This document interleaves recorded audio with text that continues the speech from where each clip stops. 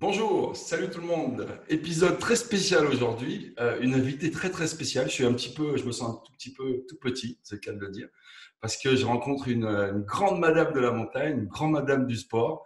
J'ai l'honneur aujourd'hui de recevoir Carla Pérez de l'Équateur. Bonjour Carla. Bonjour Greg, super contente d'être ici et de partager avec toi. C'est super gentil, tous ces compliments que tu me fais. En fait, l'histoire pour raconter aux auditeurs, bon, on va te présenter tout de suite, mais je voulais faire une petite introduction. Moi, je me suis retrouvé un petit peu par hasard suivant un vidéo de vos exploits dans le K2, donc dans la montagne. Et puis en regardant la vidéo en pleine nuit, je me suis dit, waouh, c'est elle que je veux, elle est incroyable. Il n'y a pas beaucoup de femmes en plus qui ont été capables de faire ce que tu as fait. Donc on va rentrer dans le vif du sujet. Carla, donc tu es une alpiniste, une athlète quasiment à temps plein. Dis-nous un petit peu d'où est-ce que ça commence cet amour et ce désir d'aventure un petit peu pour toi. Alors, cette passion pour la montagne commence quand j'avais 4 ans. J'ai eu la chance de grandir dans une famille dans laquelle il y avait cet esprit d'aventure. Quelque chose qui n'est pas vraiment très commun en Équateur. C'est pas normal que les gens aiment l'aventure. Ils sont plus avoir peur de la montagne. Mais mon papa, il adorait ça. Il adorait partir et marcher, pas la haute montagne, mais un peu en profiter de la nature. Et j'avais 4 ans, donc on était parti pour grimper un petit sommet ici en Équateur. Il a 4200 mètres. Et pour moi, c'était juste un jeu. À cet âge-là, tu n'as pas cette idée de je vais arriver au plus haut sommet. Tu as cette idée juste de t'amuser, de jouer. Et du coup, pour moi, c'était découvrir d'un endroit où je me sentais libre, très créative, de pouvoir inventer des choses et dire que les vaches étaient des monstres et tout ça. Et du coup, pour moi, à partir de ce moment-là, le mot montagne, ça avait cette signification d'un endroit parfait où tu voulais jouer et avoir grande imagination. Et c'est là où ça a tout commencé, on va dire. Là, tu as la petite piqûre et c'est la famille qui la transmet. Donc, on va continuer, puis on va avancer un petit peu plus vite dans le temps. Bon, on va commencer par la plus grosse aventure que j'ai lue. À 26 ans, tu décides de monter, je pense que c'est le mont. La si je me- facile si de je- la Concagua. c'est ça, le facile Uh-huh. le facile de la Concagua, exactement. Et il t'arrive une aventure extraordinaire. Ce que j'ai lu, en fait, c'est vraiment venu me chercher. Est-ce que tu peux nous en parler un petit peu tout de suite avant que je dévoile le punch de l'histoire quand tu as monté, cette grande montagne qui est au-dessus de 8000 altitudes, au-dessus de 8000 mètres ou pas? C'est presque 7000 mètres. La Concagua, 7000. c'est la montagne la plus haute de Ok. l'Amérique du Sud, mais on va dire. Mhm. Mhm. Et donc, en fait, comme j'avais dit, quand j'avais 14 ans, 13 ans, j'ai commencé à faire beaucoup de montagnes. J'ai gagné beaucoup d'expérience, on va dire, mais ce n'était pas non plus une grande expérience. Après, j'ai vécu en France pour 6 ans, dans lesquels je vivais très proche des Alpes. Et là, j'ai commencé à découvrir un alpinisme différent, parce qu'ici, en Équateur, on avait plutôt des montagnes où on marchait. Et du coup, avec cette découverte, cet alpinisme plus vertical, on va dire, quand Ouais. je suis retournée en Équateur, avec les amis locaux, on avait dit il faut qu'on aille grimper une grande face. Donc, on a commencé pour aller dans le Pérou, la Bolivie, dans des montagnes super belles comme l'Alpamayo, le Chacraraju, Yerupaja. C'était des montagnes qui étaient quand même assez techniques. Et une fois qu'on a grimpé cette montagne, on s'est dit, allez, il faut qu'on aille pour la plus Allez. grande paroi de l'Amérique du Sud, la face sud de la Concagua. Et du coup, on est parti en 2009. On était 3. On était super jeunes. On avait l'expérience, mais on n'avait pas non plus une super expérience pour une grosse expédition ou une falaise de cet engagement. Du coup, moi, j'avais 26 ans et j'étais avec 2 copains, Joshua Harin, qui avait 21, et Steven Mena, de 19. Donc, Wow. on était jeunes. Et ça, on savait que dans cette paroi, il y a beaucoup de gens qui ont eu des gros accidents, spécialement ici en Équateur. Il y avait déjà eu des gens qui sont partis, ils sont morts, ou qui sont revenus sans doigts, ou que c'était beaucoup d'accidents très graves. Mais nous, on était jeunes et nous, on avait cette air de pas peur, de allez, on va aller, même si on va mourir. Et on était partis comme des fous. On avait quand même préparé bien l'expédition et on avait pensé que ça allait nous prendre 4 jours pour escalader cette paroi. C'est une paroi de 3000 mètres de nivelles. Des nivelles, on dit. Ouais, oui. Et, c'est une paroi où on a beaucoup de passages de neige très raides, mais aussi on a du rocher. Ok. Et on avait pensé 4 jours, donc on avait pris dans notre sac à dos de la nourriture. Mais cette nourriture, comme on était un peu jeune, on avait dit on va amener quelque chose qui soit très léger et qui nous donne beaucoup d'énergie, mais qui n'a pas beaucoup de poids. Et on avait pensé à ce gel de sucre. Caféine, un petit peu, sucre et caféine. Sucre, Ouais. non.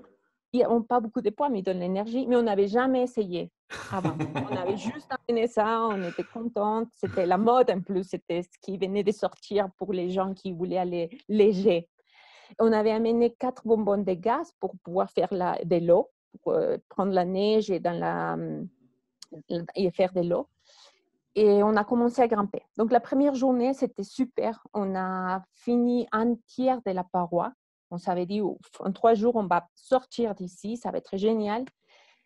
Donc, une fois que la nuit est arrivée, on a commencé à faire fondre la neige et aussi à manger. Et j'ai goûté cette gel de sucre long. Et ça m'a fait super mal au ventre parce que je n'avais jamais essayé et j'ai eu une diarrhée. J'étais juste super malade avec cette gel. Et je me suis dit, oh, avec ça, je ne vais pas continuer à manger. Je vais juste continuer à m'hydrater. Et je pense que 2 jours plus d'escalade sans manger, ça va y aller. Ça va aller. Je vais y arriver. Ça va. Easy. Je vais être tout maigre, mais ça va y aller. 2 J'étais jours. jeune, je n'avais pas cette expérience auparavant, donc je pensais que mon corps, en 3 jours sans manger, ça va y aller. Bon, on a continué un 2e jour, je n'ai pas mangé, 3e jour, je n'ai pas mangé, et on a commencé à avancer de moins en moins. Donc, ça veut dire qu'à le 4e jour, qu'on pensait qu'on allait sortir de la paroi, il nous manquait encore un tiers de la paroi, c'est-à-dire 2 jours de plus. Et à ce Wow. moment-là, ça veut dire que je n'avais pas mangé, mais aussi, tous les bonbons de gaz étaient finis. Et du coup, on ne pouvait pas prendre encore de la neige, on ne pouvait pas s'hydrater. Donc, à partir du 5e jour, je n'avais pas vu une seule goutte d'eau. Et aussi, je n'avais pas mangé pendant, là, ça faisait 5 jours. Donc, le 6e jour, que c'était le dernier qu'on allait sortir de la falaise, j'ai commencé à tomber dans les pommes. Ouais, bah oui. J'ai commencé à Tu fais escalader dizzy. et je ne pouvais pas tenir sur moi. En fait, j'ai commencé juste à dire, je m'en vais, et j'ai tombé dans les pommes. Et en fait, ce qui s'est passé, c'est que j'avais perdu 12 kilos du poids dans ces 6 jours, des kilos de l'eau, de la graisse, même de mes muscles. Et j'étais au bord d'avoir un choc hypovolémique. C'est quelque chose que quand tu n'as pas mangé ou tu n'as pas bu de l'eau. Et du coup, quand tu es dans un état de choc, tu peux mourir facilement parce que ton corps il va s'arrêter. Et du coup, j'étais à cette limite-là, dans laquelle mon corps il était vraiment en train de se battre pour survivre. Mais le problème, c'est que dans cette paroi, elle est tellement raide qu'on ne peut pas attendre que quelqu'un va nous tirer, il va nous sortir de là. T'es tout seul. Et il faut le faire par toi-même. Donc, j'ai tombé dans les pommes. À chaque fois que je revenais, mes amis, ils étaient là. Allez, Carla, on y va. Tu peux le faire. Fais encore 100 mètres. Je faisais 100 mètres, on va dire 50 mètres. À nouveau, tomber dans les pommes. Et aussi, le problème, c'est que comme c'est très dangereux cette falaise, et on sait que la plupart des gens qui ont eu des accidents, c'était quand ils essayaient de rappeler ou descendre. Ouais. On savait qu'on ne pouvait pas prendre ce chemin pour descendre, le même chemin. Il fallait sortir par les sommets. Du coup, la seule façon, la seule pensée qu'on avait, c'était de sortir par les hauts. Et j'étais vraiment aux limites et pendant un moment, je pensais que j'allais mourir. C'était Wow. très, très intense parce que d'un côté, je sentais que je me sentais très en paix, même si je disais, oh, je pense que je vais mourir aujourd'hui. Mais d'un un côté, je voulais beaucoup voir ma famille à nouveau. Je pensais à eux, je disais, mon papa, je voulais les donner encore un- Hug. oui, Un gros hug. un gros bisou, tu vois, de les voir à nouveau. Ouais. Et cette pensée à la famille, c'était la chose qui me donnait le plus d'énergie. Parce qu'en même temps, je disais, ah, je vais mourir, je ne peux plus, je vais arrêter. Et finalement, avec tous ces efforts et mes amis qui me donnaient toute cette énergie, on a pu sortir de la passion de la Concagua. Donc, on a pu faire l'escalade, que c'était nos rêves. J'ai presque mouru, mais on va dire, pour moi, cette expérience était très importante parce que c'était le moment où ça a tout changé. À partir de ce moment, c'était plus la montagne juste parce que c'était très amusant. À partir de ce moment, la montagne, c'est devenu pour moi une sorte d'école ou un endroit où tu apprends beaucoup sur la vie, où tu commences à faire, à donner la valeur à les choses vraiment importantes dans la vie. Et j'ai tombé encore plus amoureuse de la montagne avec cette expérience. Parce que beaucoup de gens, ils disaient, avec cette expérience, il va arrêter maintenant. Stop. Ouais. Il va se rendre compte qu'il a fait beaucoup de bêtises, on a fait d'ailleurs beaucoup des erreurs dans la logistique. C'est pour ça qu'on était à la limite. Mhm. En fait, non. En fait, après cette expédition, j'ai pris toutes ces choses que j'avais apprises et j'ai continué. Et après ça, j'ai décidé de les faire vraiment, on ne va pas dire professionnellement, Ouais.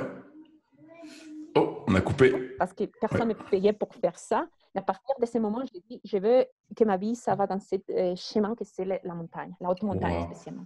Waouh, Voilà. c'est complètement. Donc là, c'est ton premier mont. Tu montes à 26 ans. Alors moi, bon, évidemment, on va pas, on peut pas raconter toutes les montagnes que tu as montées. Ce serait fabuleux. On pourrait écrire. Tu vas écrire un livre là-dessus. C'est obligé. Mais si je me trompe pas, tu as monté 4 monts au-dessus de 8 000 mètres. C'est ça? 4 ou Oui, 3? 4. et 4, avec 4 4 maintenant. et tu as fait 2 fois. En fait, tu as fait la même année le K2 et l'Everest Le en reste. 2019, dans la même Voilà, année. dans Mais la même année. alors moi, écoute, alors, j'ai une petite question là-dessus à te poser. Moi, je suis entraîneur de natation. Ok. Ah, ok. C'est mon travail. Alors, on est des pros de la préparation. On aime se préparer. On prépare les athlètes comme vous. Vous préparez, vous devez vous préparer de malade pour être prêt pour ce 2 mois ou ce 1 mois et demi d'ascension parce que c'est long. Hein, ces 2 mois, il faut savoir que vous marchez. Et après, une fois que vous passez les plateaux, il faut s'acclimater. Et plus on monte, plus il faut s'acclimater. C'est jamais évident. Et plus, bien sûr, vous êtes haut, et plus c'est difficile de respirer et d'avancer. Bien sûr. Mais tu me dis que tu as fait ça 2 fois dans la même année. Alors, 2 mois pour monter, il faut 1 mois pour récupérer, il faut se préparer 2 mois. Tu fais ça en une année, tu multiplies ça par 2, ça fait 10 mois. Il te reste 2 mois pour faire autre chose. J'imagine que tu as dû faire autre chose. Comment tu fais? Comment c'est possible? Parle-moi un peu de la préparation, parle-moi un peu de tout ça, parce que je trouve ça complètement hallucinant. Bon, merci. Il y a quelque chose qui est très important dans tout ça, c'est l'expérience. Parce que ça fait pas qu'un jour, je me suis levée dans mon lit, j'ai Non, dit, cette année, je vais faire deux. Everest et K2 dans la même année. Non. Donc, ça fait déjà maintenant 24 ans que je fais de la montagne. J'ai 37, j'ai commencé Oui, 13 ans à faire la haute montagne. ok. Donc, ça fait 24 ans que je fais de la haute montagne. Et du coup, ça fait beaucoup de temps. Et comme j'ai appris la face de la Concagua, on a commencé à faire des expéditions dans des montagnes de plus en plus hautes pour savoir si notre corps il avait une bonne réaction à l'altitude, si on arrivait à bien s'y habituer, parce que ça, c'est quelque chose qu'on ne peut pas savoir. Ce n'est pas non plus que la préparation physique. Parfois, c'est quelque chose, je pense, un peu plus génétique. C'est comment ton corps, il va recevoir ce changement qu'on a dans l'altitude, dans l'altitude. Mhm. Et du coup, on a fait quelques 7000. On était allé à notre première 8000, c'est le Manaslu. Et quand on a décidé d'aller dans les premières 8000, on voulait les faire sans utiliser oxygène supplémentaire et aussi sans le support des Sherpas, c'est-à-dire nous on va Vous mener, partez. on porte toutes les affaires nous-mêmes. Du coup, là, on s'est dit, là, il ne faut pas qu'avoir de l'expérience à la montagne. Il faut commencer à s'entraîner comme un athlète parce que là, on va vraiment pousser notre corps dans la limite. Et là, on a commencé à travailler avec un médecin de sport, un entraîneur comme toi, tu vois, quelqu'un qui va nous dire, OK, dans 7 mois, on va faire ça, 7 mois comme Mhm. ça. Et on a commencé beaucoup à travailler la force des muscles, beaucoup dans le gymnase pour être costaud, tu vois, pour Mhm. tenir Mhm. tous ces sacs à dos. Parfois, on monte avec des sacs de 25 kilos. J'ai porté même des sacs de 35 kilos. Et Waouh. moi-même, j'ai fait entre 55 et 60 kilos. Donc, ça fait parfois la moitié de mon poids. Et pour ça, tu as besoin de bons muscles qui tiennent. Donc, on a commencé à bien muscler. On a commencé à travailler beaucoup la base aérobique d'abord. Beaucoup de heures dans des pulsations très lentes. Et après, une fois que cette base elle est construite, là, on commence à faire les changements de rythme ou Vitesse. les travaux anaérobiques, on va Mhm. dire, la partie où tu travailles vraiment ton cœur sans oxygène. Un peu plus intense. Exactement. Et ça, Mhm. c'est souvent, on les fait quand on est prêt à l'expédition, les 3 ou 2 mois avant l'expédition. On les travaille pas tout le temps parce qu'avec mon coach, on a l'impression que je suis plus fatiguée que ça m'apporte si je suis tout le temps en train de travailler l'intensité. Mhm. Et en plus, ouais, avec ça, un peu de nutrition aussi, de manger mieux. On était allé au premier 8000 au Manaslu et ça, c'était super. Après, je suis allée à l'Everest pour la première fois et je voulais le faire en 2013 aussi sans oxygène et sans Sherpa.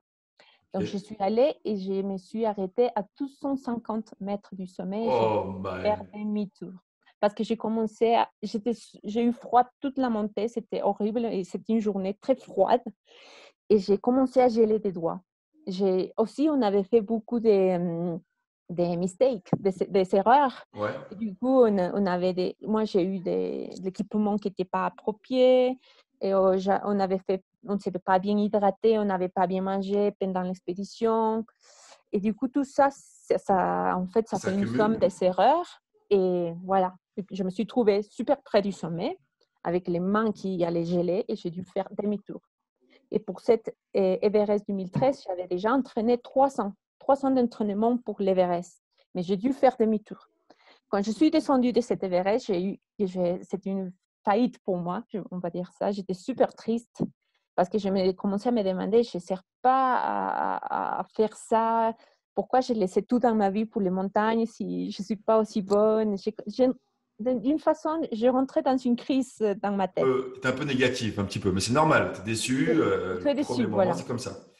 Et du coup, là, j'ai commencé aussi à travailler avec des psychologues de sport, des gens qui m'aidaient Ok. à vraiment à travailler la tête comme on travaille un muscle, avec d'exercices et des choses qui t'aident à vraiment à faire la projection à tes Mhm. objectifs. Et après ça, je suis allée au Choyu en 2014 pour reprendre la confiance en La moi-même. confiance. J'avais perdu la confiance en moi-même et je savais que je dois avoir cette confiance, sinon je ne peux pas essayer l'Everest à nouveau. Donc, je suis allée au Choyu, sans oxygène, sans Sherpa, mais aussi, on va dire, toute seule. Mais il y a d'autres gens dans la montagne. Mais l'idée, c'était de moi-même prendre les décisions, moi-même porter mes affaires, moi-même savoir si j'étais faite ou pas. Mais la bonne chose, c'est Rebâtir un petit peu ta confiance, la rebâtir. exactement. Et après cette ascension, que j'ai pu faire le sommet, et j'étais contente parce que je me suis rendu compte que au-delà d'être bonne ou pas pour faire ça, c'était quelque chose qui me donne la passion, qui vraiment, ça vient du cœur, des tripes, tu vois, et que quelque part, je m'en fous si je suis bonne ou pas, que je voulais continuer à faire ça. Et du coup, après le Choyu, je suis allée à l'Everest en 2016 et j'ai réussi sans oxygène.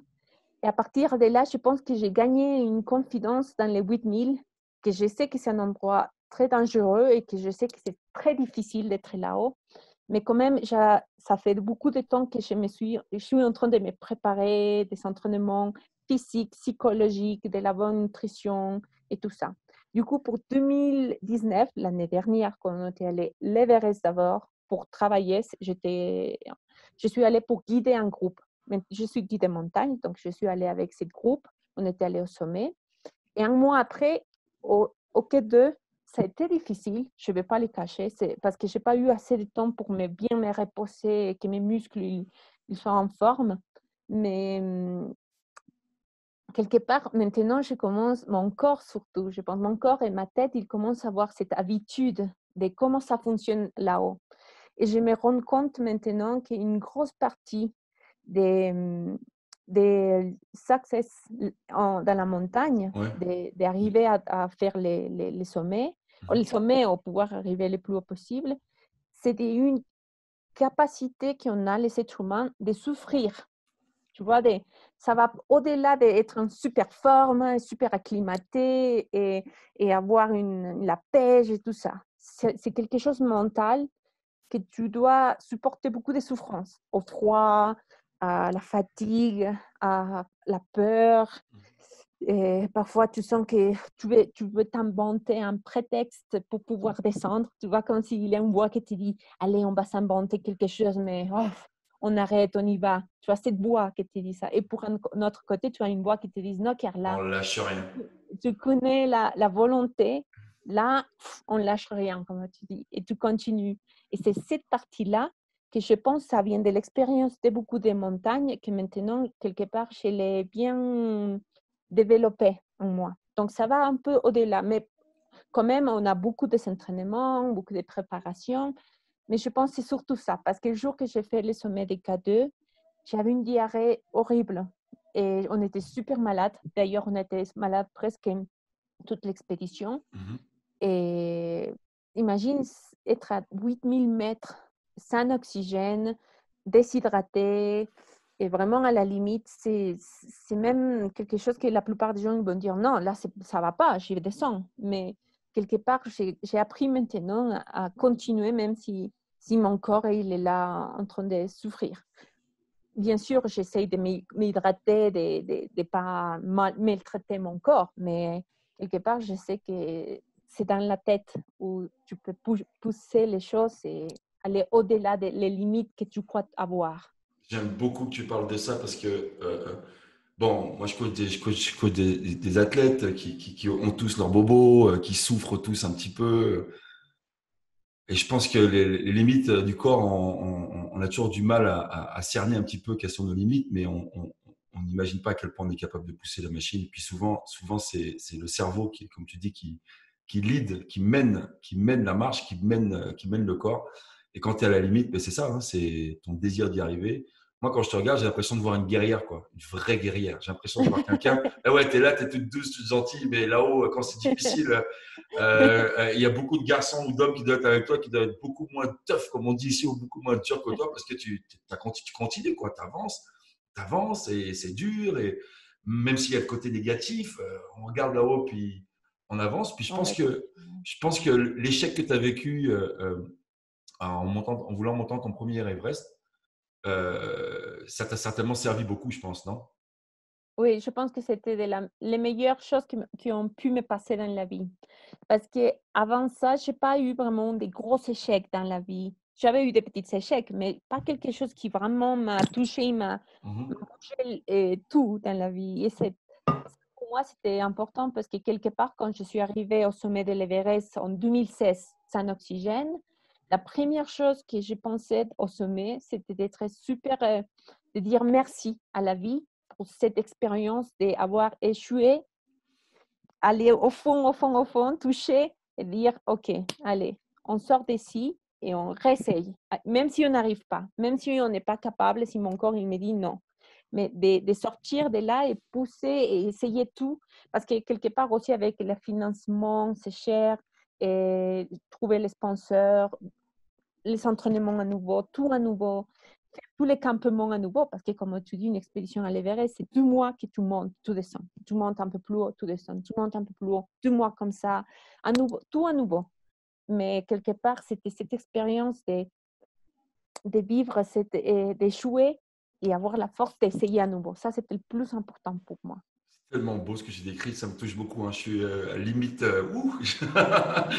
ça vient, ça vient me chercher parce que je fais beaucoup de parallèles avec bon, ce qu'on a pu vivre comme athlète, comme entraîneur, où souvent on travaille tellement fort pour un objectif, puis on passe à côté pour une seconde, un centième, une touch, une respiration que tu prends au moment, l'autre touche avant toi, c'est lui qui part en équipe, c'est toi qui pars pas. Mais derrière, la vie continue, il faut se reconstruire. Beaucoup d'athlètes arrivent à se reconstruire.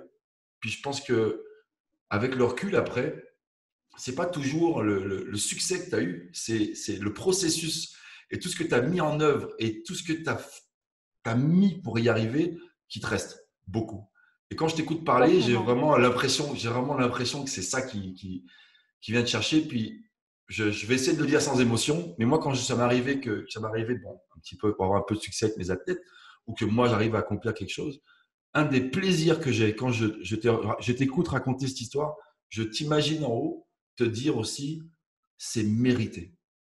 Tu mérites. Et vraiment, il n'y a rien de plus beau que, hey, je le mérite celle-là parce que tu as vraiment mis tout ce que tu pouvais mettre, Lutter, quoi. oui. Et c'est incroyable. Tu sais, je voulais faire quand même une petite aparté. Vous êtes un peu comme des marins, quoi. Vous êtes un peu tarés, vous êtes un peu fous dans votre tête parce que les gens se rendent pas compte. Le K2, c'est à peu près un petit peu plus de 400 personnes qui sont montées là, pas beaucoup plus. Mhm. Dans l'espace, il y a beaucoup plus de personnes qui ont été dans l'espace ou sur la Lune que dans l'espace, je veux dire, que sur le K2. Donc c'est plus facile d'aller dans l'espace que d'aller sur le K2. Et ce qu'on ne dit pas, c'est qu'une personne sur quatre qui essaie d'aller au sommet Mhm. meurt. C'est quand même très dangereux. Alors moi, je regarde ton reportage, je regardais le documentaire. D'ailleurs, mes chers amis qui nous suivent aujourd'hui, le lien va être dans la description. Vous allez pouvoir le regarder. C'est vraiment un super documentaire à regarder et à re-regarder. Alors, vraiment, moi, quand je vois ça, cette partie où il y a eu le mauvais temps, vous êtes malade, à la fin, il vous reste 750 mètres, il y a de la glace, il n'y a plus de neige. Moi, je pense, en fait, je pense à la montée, mais je pense aussi à la descente. Je dis, mais parce que monter, c'est beau, mais Oui. la descente, les jambes fatiguées, les jambes, puis tu peux faire une erreur aussi, et là, ça peut arriver, hein, tu peux avoir un accident aussi dans la descente, donc il faut garder. La plupart d'accidents, c'est à la descente d'ailleurs. Oui. Ah oui, ça se passe Oui. vraiment dans la descente. C'est quand même, c'est incroyable. Je vais le dire 50 fois encore. Je suis incroyablement impressionné. Alors, on parle beaucoup de ces gens qui vous accompagnent. C'est pour ça que tu nous en parles un petit peu. On les appelle les Sherpas. Sans eux, je pense pas qu'il y ait vraiment de grosses expéditions qui soient possibles. Bon, toi, tu as monté quelques fois toute seule. De plus en plus, ces personnes-là vous accompagnent et vous aident parce que bon, ben, on vous déplacez quasiment une maison hein, quand vous montez à 7, à 8 et vous partez pour 2 mois. C'est tout un package que vous emmenez. Parle-moi un petit peu de ce peuple, si je peux les appeler comme ça, et puis des connexions que tu as pu avoir avec eux. Oui. Donc, bon, les Sherpas, c'est comme une communauté, on va dire, un peuple. Maintenant, les gens, ils ont adopté le nom Sherpa pour les porteurs d'altitude. Mais pas tous les porteurs d'altitude, c'est des Sherpas. Ils viennent de cette peuple.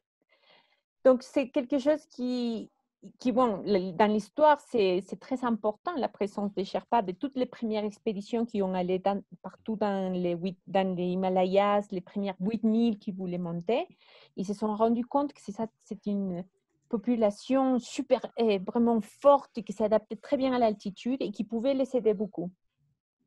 Du coup, quelque part, ils ont commencé avec un métier de porteurs d'altitude, porteurs d'altitude. Ouais. Mais je pense que ça a beaucoup changé maintenant, parce que ce peuple, maintenant, il a beaucoup de gens, des Sherpas, qui sont aussi des guides des hautes montagnes, comme on l'a dans tout le monde. Donc, ça veut dire que c'est quelqu'un qui a fait une formation et qui peut prendre un client pour les amener au sommet, comme n'importe quel guide dans le monde. Donc, Ok. ça a beaucoup évolutionné maintenant. Mhm. Il y a quelques-uns qui sont porteurs d'altitude ou des porteurs, mais il y a des autres Sherpas qui sont des gens qui sont maintenant des guides de haute Des guides. montagne, bien Mhm. certifiés. Et quelque chose que j'adore chez les Sherpas, c'est la spiritualité qu'ils sont.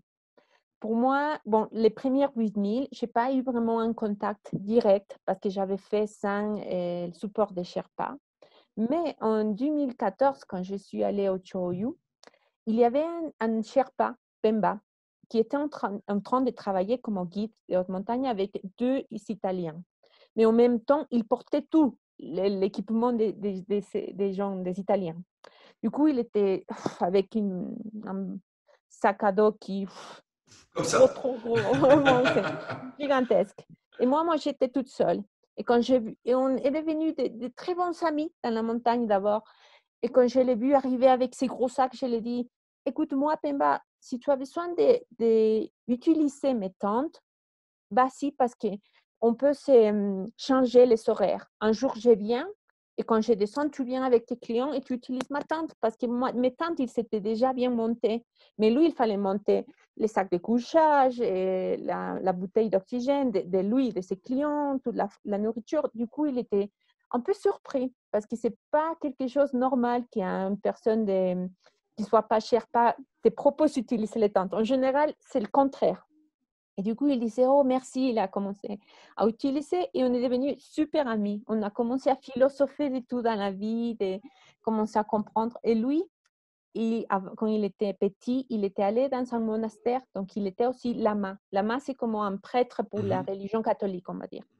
Du coup, il est super connecté avec la montagne et dans tous ces temps, ces après-midi qu'on on échangeait des pensées, il m'a beaucoup aidé à digérer mon,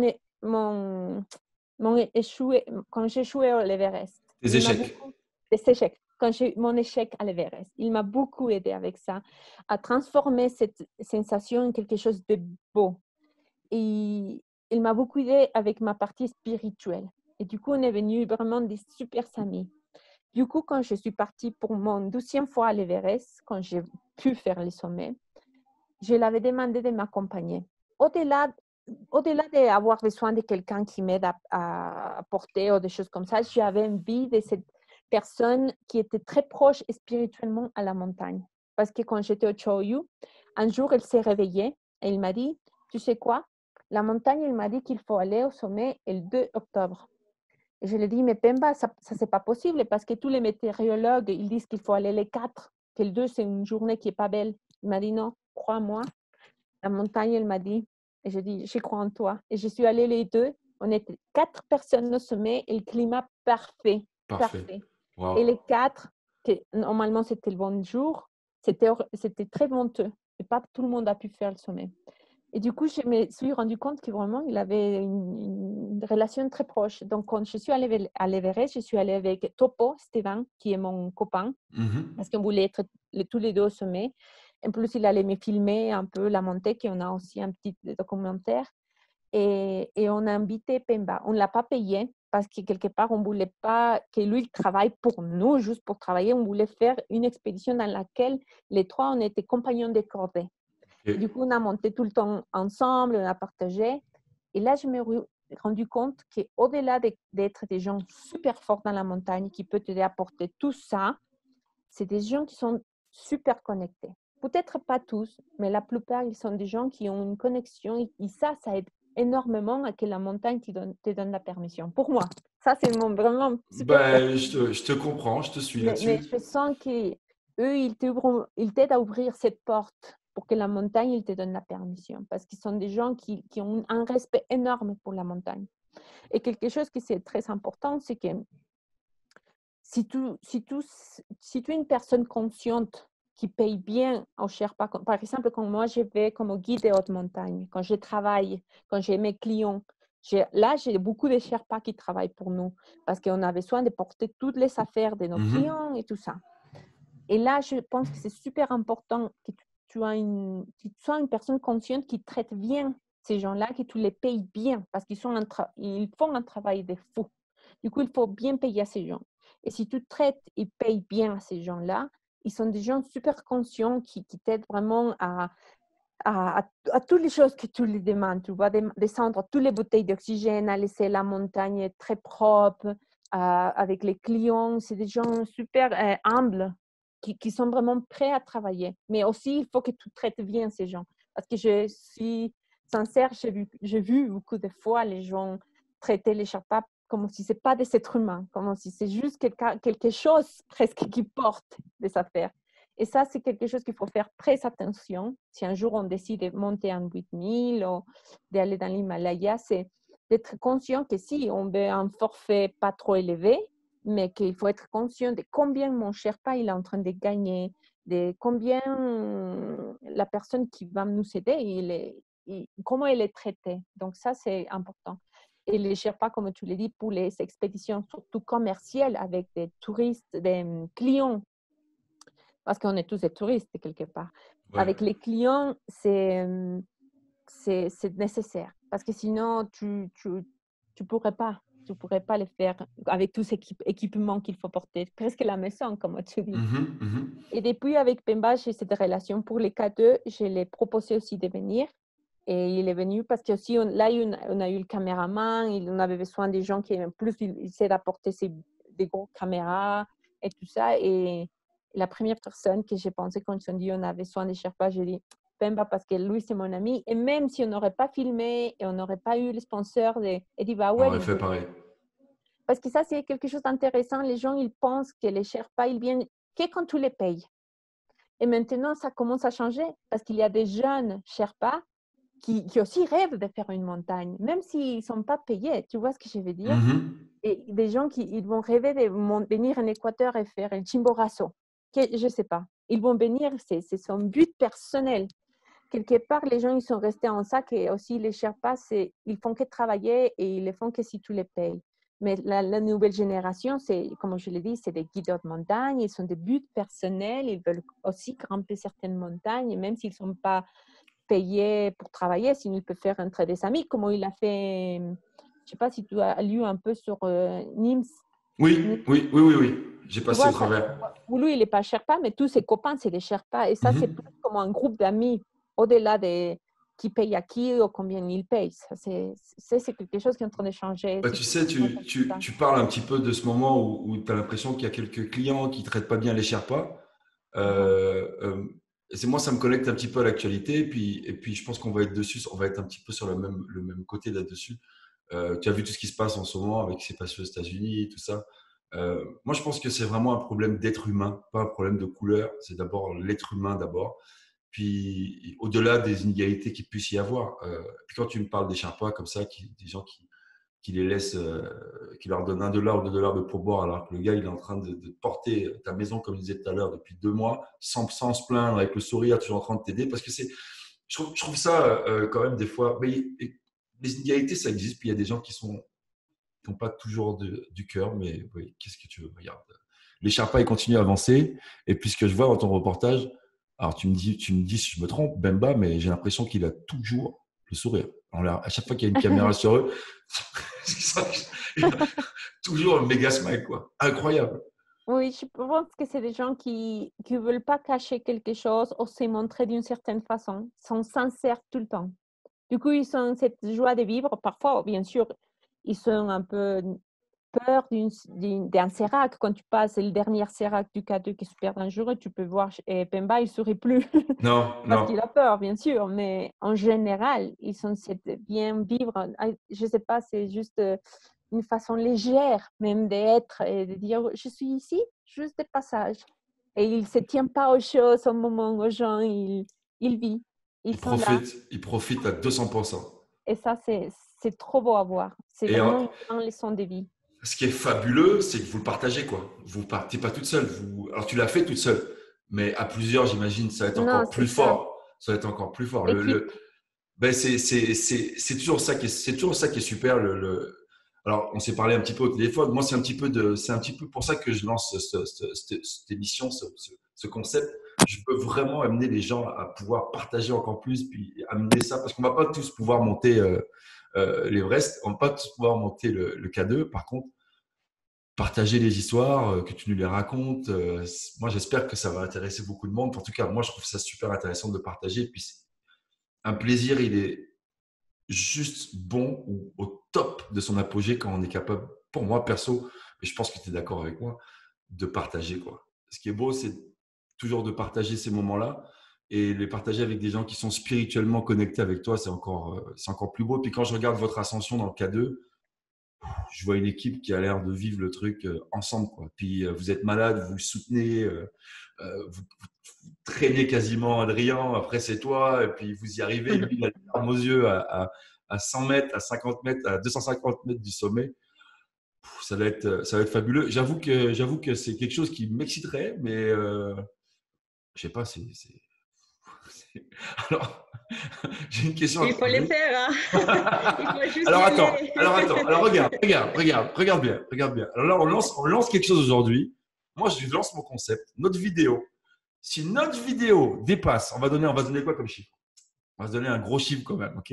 On va se donner un gros chiffre quand même. Si notre vidéo dépasse les 100 000 vues, cette Wow. vidéo-là, Carla, on a rendez-vous ensemble, on se fait une montagne. Alors, je dis pas, je veux pas, je suis pas Non, sûr. mais tu peux venir pour faire le Cotopaxi au Chimborazo en Équateur. C'est déjà haut, c'est la haute montagne avec un glacier, avec les grands Let's go, ponts. let's go, let's go. Tu Super. m'expliques, moi je me prépare, on Moi, s'organise. je te guide. Donc c'est un rendez-vous, hein, c'est 100 000 vues. Ça, c'est vrai. Bon, ok, c'est bon. Le temps que ça prenne, on va y arriver. Oui, en fait, ce que tu dis, c'est génial parce que l'équipe, c'est tout. C'est tout pour moi dans la montagne. D'ailleurs, l'expérience que j'ai eue toute seule, c'était super, mais c'est la seule. Quelque chose qui est spécial, c'est qu'en plus, les équipes en montagne, c'est pas comme les équipes dans les autres sports. En montagne, parfois, on a des âges très différents. Des gens de 50 ans, des gens de 30, 20, et des gens de toutes les nationalités, avec des religions différentes, avec des formes de pensée très différentes. Et ça, c'est super beau parce que quand tu es là-haut, tu as peur, tu as faim, tu as soif, tu en peux plus. C'est pas grave. C'est pas grave. Pas grave. C'est pas important. D'où tu viens, quel âge tu as, tu es un homme, une femme, et quel Dieu tu crois. Ça, c'est pas important. On est là tous ensemble et on unit toutes les forces pour pouvoir pousser cette rêve et aller tous ensemble au sommet. Et ça, c'est quelque chose que j'adore de la montagne, c'est que tu laisses tout ce que tu crois être et tu deviens les autres. Tu deviens intime, en équipe. Et comme tu l'as dit, partager, c'est tout. D'ailleurs, je suis super contente que tu m'as appelé pour partager ça. Et même si on ne se connaissait pas, bien sûr, et pour moi, le plus important qui m'a donné la montagne, c'est ce pouvoir de partager les expériences. Parce que quelque part, les sommets de l'Everest ou le K2, maintenant, c'est un souvenir. Tu vois, c'est une photo, c'est un film qui est là, qui est beau à voir, mais qui a passé, qui maintenant, on ne les vit plus. Et la seule chose qui est quelque part va avoir une transcendance, qui va aller au-delà du temps, c'est ta capacité comme être humain, comme athlète, de pouvoir partager avec les autres gens toutes ces expériences et les laisser un petit grain de quelque chose pour qu'ils puissent construire ses rêves aussi. Et ça, c'est l'important. Parce que toutes les médailles, les sommets qu'on a accomplis, c'est super beau, ça fait partie de l'histoire, mais c'est le passé. Et la chose qu'on peut laisser une fois qu'on va mourir, parce qu'on va tous mourir un jour, la chose qui reste, c'est cette partage qu'on a laissé un jour à quelqu'un, un petit enfant, à une jeune femme qui va entendre quelque chose qui l'a changé la vie, qui l'a porté dans sa vie. Et ça, c'est l'important. Donc, je te remercie à Tigrer pour avoir cette initiative de partager avec les gens et quelque part pouvoir laisser cette graine de sable. C'est vraiment, tu sais, ce que tu me dis maintenant, c'est vraiment gentil, ça me touche beaucoup. Puis quand vendredi dernier, quand je me suis arrêté dans le reportage, j'ai dit, il faut que je trouve cette fille. Je regarde partout, que j'ai vu ton numéro, je dis, c'est sûr, demain, j'appelle, je la lâche pas. Et quand tu as décroché, et puis tu es là pour témoigner, on s'est parlé 15 minutes, ça a pris 5 minutes et tu m'as dit, oh non, ok, pas de problème, on le fait, cool. Waouh! J'ai trouvé ça, quoi, mais je t'ai trouvé super ouverte. Et puis c'est génial, quoi. Il y a des gens qui donnent, puis toi, tu fais partie de ces gens-là, et puis je te remercie. Puis j'aimerais ça qu'il y ait plus de gens qui continuent. Puis je pense que tu vas en inspirer. En tout cas, moi, quand je t'écoute me parler, tu me donnes envie de monter la montagne. Je te le dis. Vraiment. Ça, c'est un bien. Vraiment. Je me donne envie de monter la montagne. Alors, je pourrais te parler pendant des heures. J'ai encore quelques questions à te poser. Alors, j'ai un nom à te donner, parce que j'ai lu une histoire, puis j'aimerais ça que tu nous parles de cette histoire. Si je te dis Sébastien de Carrasco, qu'est-ce que tu peux me dire à propos de Sébastien de Carrasco? Parce que ça aussi, c'est une histoire de fou. Oui, Sébastien, c'est un super bon ami. Il est guide de haute montagne, mais en 2015, 2015, il a eu un accident très grave. Justement, il était en train de travailler et il a tombé de 10 mètres. Il a tombé mal et il s'est cassé le dos. Du coup, maintenant, il ne peut pas marcher. D'ailleurs, il ne peut pas bouger. Je pense que c'est pas loin du cou. Oui, jusqu'ici, il ne peut pas bouger. Même les muscles des abdos, c'est difficile pour lui. Mais les bras, il les contrôle.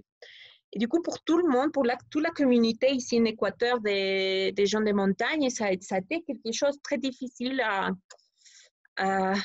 à digérer quelque part. Non?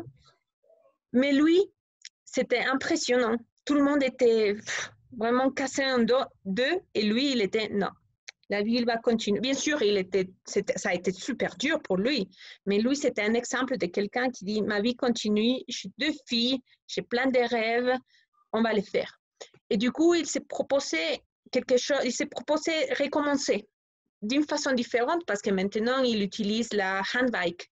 C'est des vélos que tu utilises avec les mains pour pouvoir monter plus de choses, ou aussi pouvoir faire de nouveaux sports de parapente à 2, en tandem et des choses comme ça. Du coup, ça a sorti cette idée d'aller au Kilimanjaro et faire les sommets. Et on s'est mis dans le projet à fond la caisse, comme on dit. Il s'est dit, on va monter le Kilimanjaro. Et du coup, j'étais, on va dire, en charge comme la guide de haute montagne, pas du projet lui-même, mais comme dans la montagne pour toute la partie corde, parce que c'est quand même, à la fin, on a des pentes assez raides, on va dire, pour quelqu'un qui va en handbike et avec beaucoup de gros cailloux. Et c'était génial parce on était à, je pense, 12 ou 14 personnes le dernier jour, près du sommet. On avait fait un effort de fou. Et beaucoup de gens ont commencé à dire on ne va pas y arriver, on ne va pas le faire, on est assez loin. Et je lui ai dit non, on va continuer. C'était ma responsabilité. Je savais qu'on n'était pas en danger, personne n'était en danger. On avait encore de l'eau, de la nourriture, il ne faisait pas froid, il n'y avait pas de tempête qui venait. C'était une question de temps, de continuer même la nuit avec les frontales et continuer. Et finalement, on a poussé super hard et on était arrivé au sommet avec lui. Je pense que c'était quelque chose de... Ça m'a inspiré énormément de le voir arriver à lui au sommet. C'était la première fois qu'il pouvait faire un sommet après son accident. C'était le Kilimanjaro dans un autre pays. Et le plus beau, c'était de voir tous les gens de l'équipe mettre toutes les forces une fois de plus. Je parle de la même chose. Tout le monde qui perdait son ego, moi, pour devenir l'équipe et pousser le rêve de Sébastien. Même si on n'avait rien à gagner, on n'avait apparemment rien à gagner, on va dire, apparemment. Mais après, on gagne tout parce qu'on pousse le rêve d'une personne, on travaille tous ensemble pour que cette personne puisse le faire. Et ça, c'est une vraie équipe. Parce que parfois, dans les équipes, c'est ça le problème, qu'on pense à nous. Moi, je vais être les stars. Moi aussi, je vais être figurée. Je ne sais pas si on dit comme ça, d'être là. Et non, là, c'était lui et on l'a tous poussé pour lui. Et pour lui aussi, imagine l'effort. Je me rappelle descendre la nuit avec les frontales, tous on était morts. Il fallait tenir les cordes parce que lui, avec son vélo qu'il gère avec les mains, c'est super lourd. C'était 100 et quelques kilos. Du coup, on avait beaucoup de cordes tous ensemble qui l'aidaient un peu à freiner parce que lui, parfois, il commence à perdre la sensibilité dans les mains. Et lui, avec la frontale, il s'endormait presque et on descendait du sommet. Donc, on était contents. Et on était cassés en deux, mais on l'a fait. Et pour moi, c'était trop beau. Et j'espère pouvoir faire encore beaucoup de projets avec lui ensemble. Et c'est vraiment quelque chose de spécial. Et j'ai aussi un projet c'est pas exactement la même chose, mais il y a quelques années, j'ai monté un projet avec des gens qui ont des handicaps, on dit des handicaps mentaux. C'est des gens qui, je ne sais pas si c'est la bonne façon de le dire. C'est ça, qui a un petit problème d'handicap, c'est handicapé mental, ouais. Et du coup, dans ce projet, l'idée, c'était d'amener ces groupes de gens à la montagne. Parce que, en général, ici en Équateur, au moins, ils sont vraiment mis de côté dans des fondations où il y a quelqu'un qui les garde, mais ils ne sont jamais dehors, jamais à la montagne. Donc, ce projet, c'était de les prendre tous ces groupes de gens et les amener en montagne et démontrer que pour eux, c'est super aussi, qu'ils vont commencer à ouvrir plus sa tête, son cœur et c'était génial. Vraiment, on s'est rendu compte même la pluie pour eux, c'était quelque chose d'extraordinaire.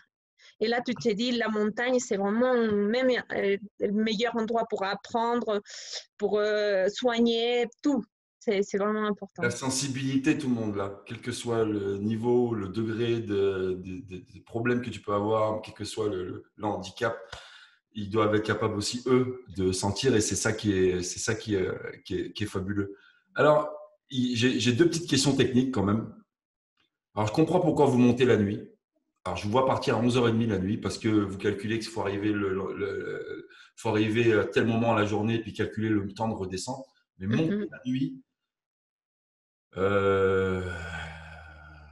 en montagne avec des petites rivières.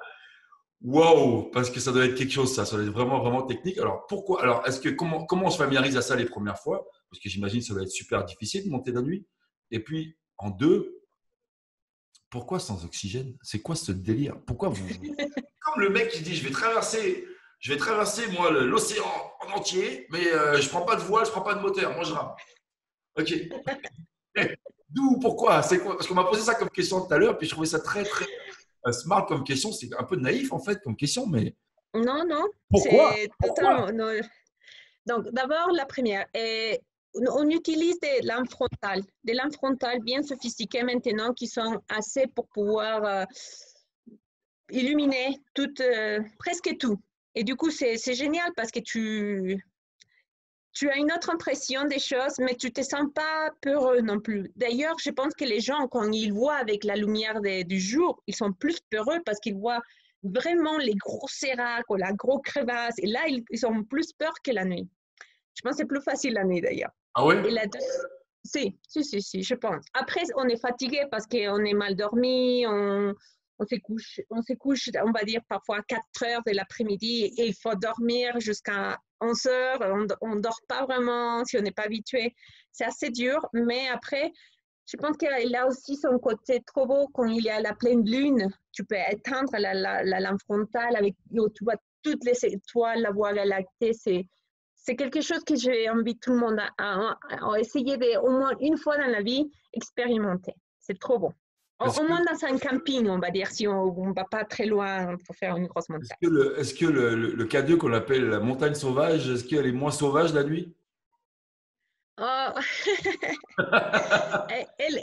C'est la même chose. Tu as le même danger, mais c'est vrai que quand tu es dans la nuit, tu regardes moins le sérac là-haut. Je ne sais pas pourquoi. C'est quelque chose de très humain. On se sent qu'il y a moins de danger parce qu'on ne les voit pas en fait. C'est comme tout. Mais une fois que tu les vois là, tu t'es plus, oh, il est juste là. Mais en tout cas, moi, comment je gère la peur des choses comme ça, c'est, je sais que ça c'est dangereux. Je me mentalise. D'abord, je me demande, ça vaut le coup de passer et risquer la vie et tout ça. Mais une fois que je prends la décision d'y aller, j'y vais. Je me demande plus, pendant que je suis en train de marcher, je me demande plus s'il faut y aller. Non, continuer. Quand j'y vais, même si c'est dangereux. Mais je prends bien la décision auparavant. Voilà. Parce que Et après, si tu hésites, c'est mort. Faut pas hésiter quoi. Faut exactement. t'engages C'est ou tu tout. t'engages pas. Et si tu vas quoi. Tu y vas et tu vas.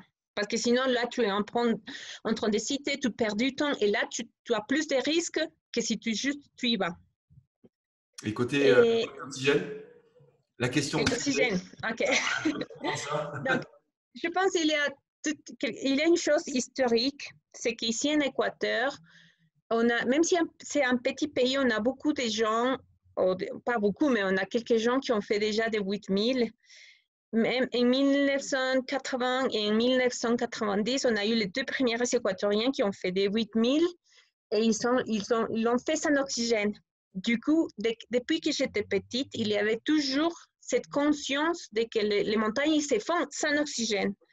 Il ne venait pas à te dire, ah, je l'ai fait sans oxygène. C'était sans oxygène, toujours. Tu vois, c'est une mentalité différente. Normal. C'est normal. Normal. Et j'ai grandi comme ça. C'est normal aller sans oxygène. Mais quand moi j'étais déjà grande et j'ai allé au 8000, j'ai commencé à voir cette histoire de pourquoi l'oxygène, pourquoi non. Et pour moi, c'est devenu quelque chose de plus philosophique. Parce que quand un enfant, il vient juste de naître, il sort du ventre de la mère, la première chose qui les connecte avec la terre, la mère-terre, c'est la respiration. Donc, il sort de sa maman et il va respirer pour se connecter à la terre. Et pour moi, la meilleure connexion, d'ailleurs pour ça, il y a la méditation et le yoga et tout, c'est la respiration. Et la respiration, c'est comment on se connecte à la terre. Du coup, pour moi, quand je vais dans une montagne, je vais rester connecté à la terre. Et si mon corps n'est pas capable de continuer plus haut sans oxygène, je vais l'accepter et dire, OK, c'est mes limites, ça me fait de la peine, mais il faut descendre. Mais je voulais vraiment le faire pour moi, pour mes goals personnels, pour mes buts personnels, les faire sans oxygène et rester tout le temps connecté à la terre telle comme quand je suis née. Par contre, quand je suis guide en montagne, quand je vais guider un groupe, quand j'ai la responsabilité, la vie d'autres personnes dans mes mains, je vais me mettre en oxygène parce que là, ma tête elle est plus claire, j'ai chaud, je me sens super forte, je peux tout faire pour eux parce que je suis en train de les aider à eux à faire ses rêves, tu vois. Mais pour moi, c'est cette façon de connecter et d'accepter mes limites et mes capacités. Si je n'y arrivais pas, je n'y arrivais pas. Il fallait l'accepter. C'est marrant que tu parles de la respiration. On m'a introduit un petit peu à la méditation ici en arrivant au Canada. J'ai des amis qui m'ont fait glisser un petit peu vers ce côté un petit peu, on va dire, ésotérique. Mais pour moi, ça n'est pas vraiment naturel, je pense.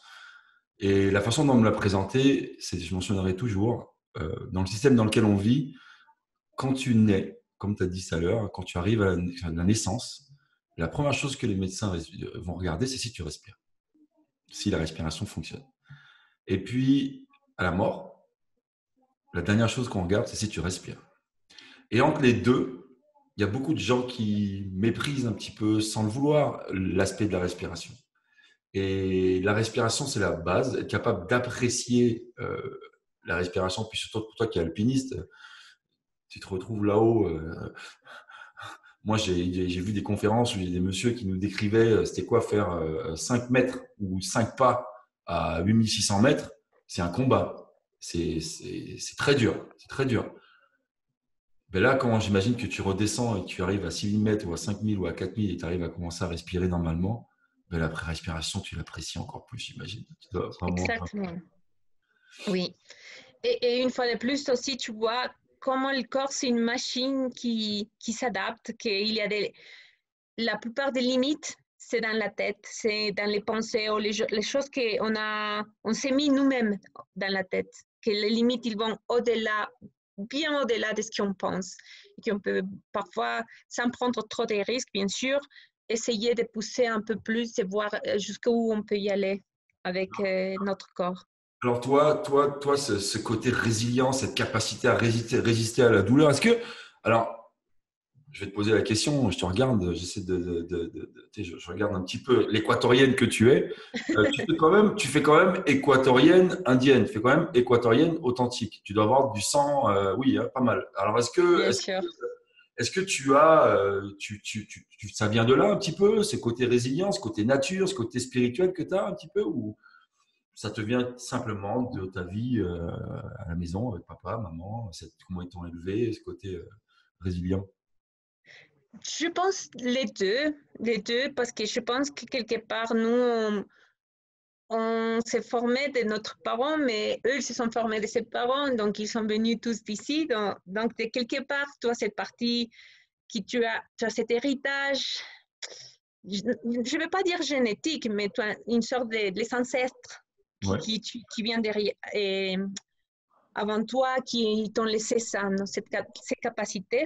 Aussi parce que peut-être c'était des peuples qui ont beaucoup souffert, de quelque part, tu as consciemment une capacité de souffrance très haute. Je ne sais pas, là, je suis en train de juste de donner des idées, mais je n'ai jamais réfléchi à ça, en fait.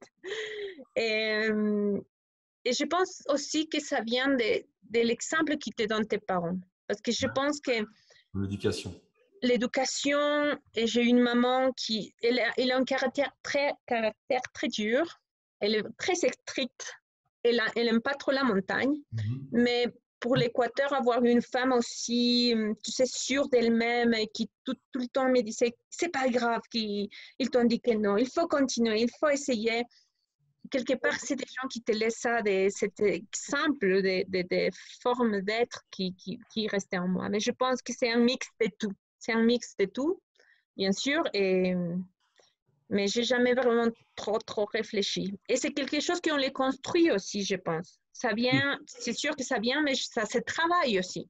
Ça, supporter la souffrance physique surtout, c'est un travail aussi qu'on les fait, surtout les gens qui ont fait du sport, je pense. Ouais, ouais, on apprend à pousser, puis à dealer avec ça. Puis, j'ai tendance à dire qu'on aime ça. Hein, hein. Presque, c'est ça. C'est un petit peu masochiste, mais oui, quelque part. Puis l'athlète a du mal à se le dire. Puis vous êtes des athlètes. Hein. Pour moi, vous êtes des athlètes à part entière. Uh-huh. Si tu passais une batterie de tests physiques, tu n'as rien à envier quasiment à un marathonien ou des gens qui font des sports d'endurance extrême parce que vous êtes dans une sacrée forme, quoi. Alors, Carla, pour terminer, j'aurais, comme d'habitude, j'ai deux petites questions. C'est des questions un peu anecdotiques. La première question que je vais te poser avant d'attaquer la dernière, what's next for you? C'est quoi le prochain gros objectif? C'est quoi le prochain challenge que tu as envie de relever? Est-ce que tu as envie de monter le K2 avec Sébastien? Moi, j'imagine que ça me paraît un petit peu surmontable, mais qu'est-ce que, on ne sait jamais, sait-on jamais. Tout est possible. What's next? C'est quoi le prochain challenge pour toi? Bon, j'ai beaucoup de challenges. Donc, une des premières choses que je suis en train d'avoir ma certification comme guide international de haute montagne. J'ai déjà la certification de l'Équateur. Je vais être guide international et je suis dans la formation qui est très dure, très dure, chère aussi. Et du coup, là, je suis en train de travailler ça. Ça, c'est personnel. Après, comme dans le sport, on va dire, je voudrais monter les 5 montagnes les plus hautes du monde. Donc là, j'ai déjà fait 2 et j'ai encore 3, mais c'est beaucoup. Je ne suis pas partie dans les 14-8000 parce que j'aimerais plutôt faire les 5 plus hautes parce qu'on a une différence dans la sensation physique d'altitude entre les 5 plus hautes et les autres, on les sent beaucoup plus facile, on va dire, au niveau physique, au niveau juste physique de la respiration. Donc, je voudrais essayer ces 5 et après, je voudrais aussi essayer une voie plus technique. Je voudrais essayer un petit 8000, petite, les 8000 les plus bas, par une voie plus technique et une nouvelle voie aussi. Ça, c'est un rêve de la vie. Une nouvelle voie dans un 8000. Mais on verra. Ouvrir un nouveau chemin. Ouvrir une nouvelle voie technique dans un 8000 avec des amis. Mais on verra bien si c'est possible. Et après, j'ai beaucoup de projets sociaux dans lesquels je suis en train de travailler avec des enfants sur la nutrition, aussi les projets sociaux d'amener des gens avec des handicaps à la montagne et tout ça. Je suis très en ça aussi. Et voilà, ça c'est pour tu veux amener aussi d'autres femmes comme toi à continuer parce qu'il y en a de plus en plus. Vous êtes combien de femmes à être montées au-dessus de 8000? Vous êtes une dizaine, une vingtaine de femmes?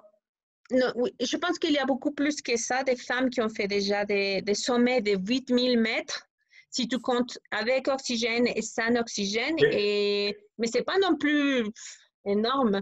Je pense qu'à l'Everest, il y a en total plus de 9000 personnes qui ont fait le sommet, de lesquelles il y a 600 femmes. De 9000, il y a 150 personnes qui l'ont fait sans oxygène. Et de ces 150 ou 170 personnes qui l'ont fait sans oxygène, on est 6 femmes qui en ont fait sans oxygène. Wow. Donc, c'est très peu, très peu. Wow.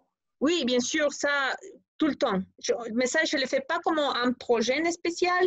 Mais ça, c'est quelque chose que c'est quand je travaille ou avec des petits projets ici ou avec les filles aussi pour qu'il y ait plus de filles guides de haute montagne aussi. Ça, tout le temps. Ça t'accompagne tout le temps. Et puis, bon, ma dernière question, la ultima. Si tu avais un moment, une anecdote à nous partager, et en fait, il y a deux questions dans la question. Un moment à nous partager, un des plus beaux moments que tu as vécu ou un moment drôle que tu as pu vivre là-haut dans la montagne qui te vient comme ça à l'esprit.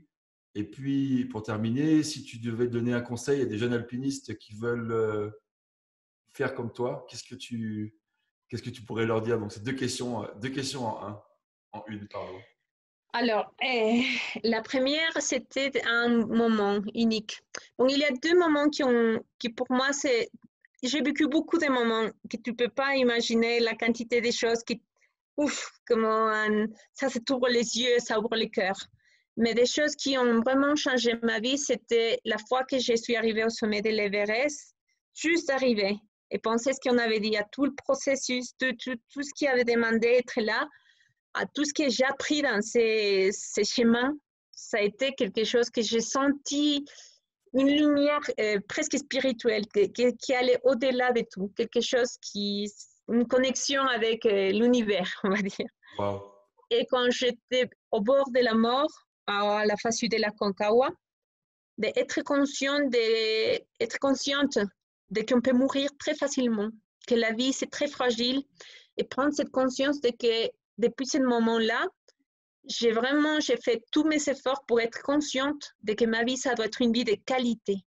Qualité pour moi, qualité avec les autres, de générosité, d'être quelqu'un qui est de passage. Et comme tu es juste pour un passage, tu dois laisser les biens, tu vois. Et ça, c'est quelque chose qui m'a marqué. Et être aussi près de la mort. C'est vraiment beau. C'est vraiment Voilà. beau. Carla, je te Et remercie. pour les enfants, Oui, oui, oui, oui. les jeunes. Oui, pour les jeunes, j'allais oublier. Les Oui, jeunes, tu pour les m'avais jeunes. dit. Oui, la dernière chose, donc, il y a une chose que je dis toujours, et c'est aux jeunes et à tout le monde, de jamais laisser que les autres décident nos limites, jusqu'à où on peut y aller. Jamais laisser que mes parents, mes copains, mes amis, mon coach, mon docteur de sport, ou n'importe qui décide mes limites. Parfois, tout le monde nous dit non, tu n'es pas capable, ton corps non, tu ne vas pas le faire, c'est pas possible, ça c'est pas, c'est. Tandis que c'est correct, que tu fais pas mal aux autres et que tu sais que c'est un rêve dans ton cœur, essaye-le. Aller un peu plus au-delà de ce que tu penses c'est les limites pour toi et pour les autres. C'est ça Ah, que je demande. ben, c'est un Voilà. super message. Puis je pense que ce message-là, ben, on va le faire circuler, hein, puis on va le faire passer. J'espère que ça va toucher beaucoup de personnes. Carla, c'était vraiment super. Je te remercie. Je pourrais te parler pendant des heures. Je pourrais te parler pendant des heures. Je suis, euh, je suis très ému. Puis ça me fait vraiment, vraiment plaisir de partager ce temps-là avec toi. Alors, merci beaucoup, Carla. J'espère qu'on aura l'occasion de se revoir, peut-être rendu à la 100 millième vidéo. On a un deal. Donc, mes chers amis, continuez à nous suivre, continuez à nous encourager. Abonnez-vous. Le bouton subscribe, il est juste là. Les thumbs, ils sont là ou là. Si vous voulez mettre le thumbs, vous avez le droit. Vous avez le droit de vous exprimer comme vous voulez. All the Talk, c'était Carla Pérez en direct de Quito, en Équateur. C'était génial. À la prochaine et encore merci, merci, merci beaucoup, Carla. Merci à toi, Greg. Merci à tous. Et j'espère que tout le monde va nous voir. Comme ça, tu vas venir ramper avec moi au côté de taxi. Merci Merci pour beaucoup. ton temps. Merci.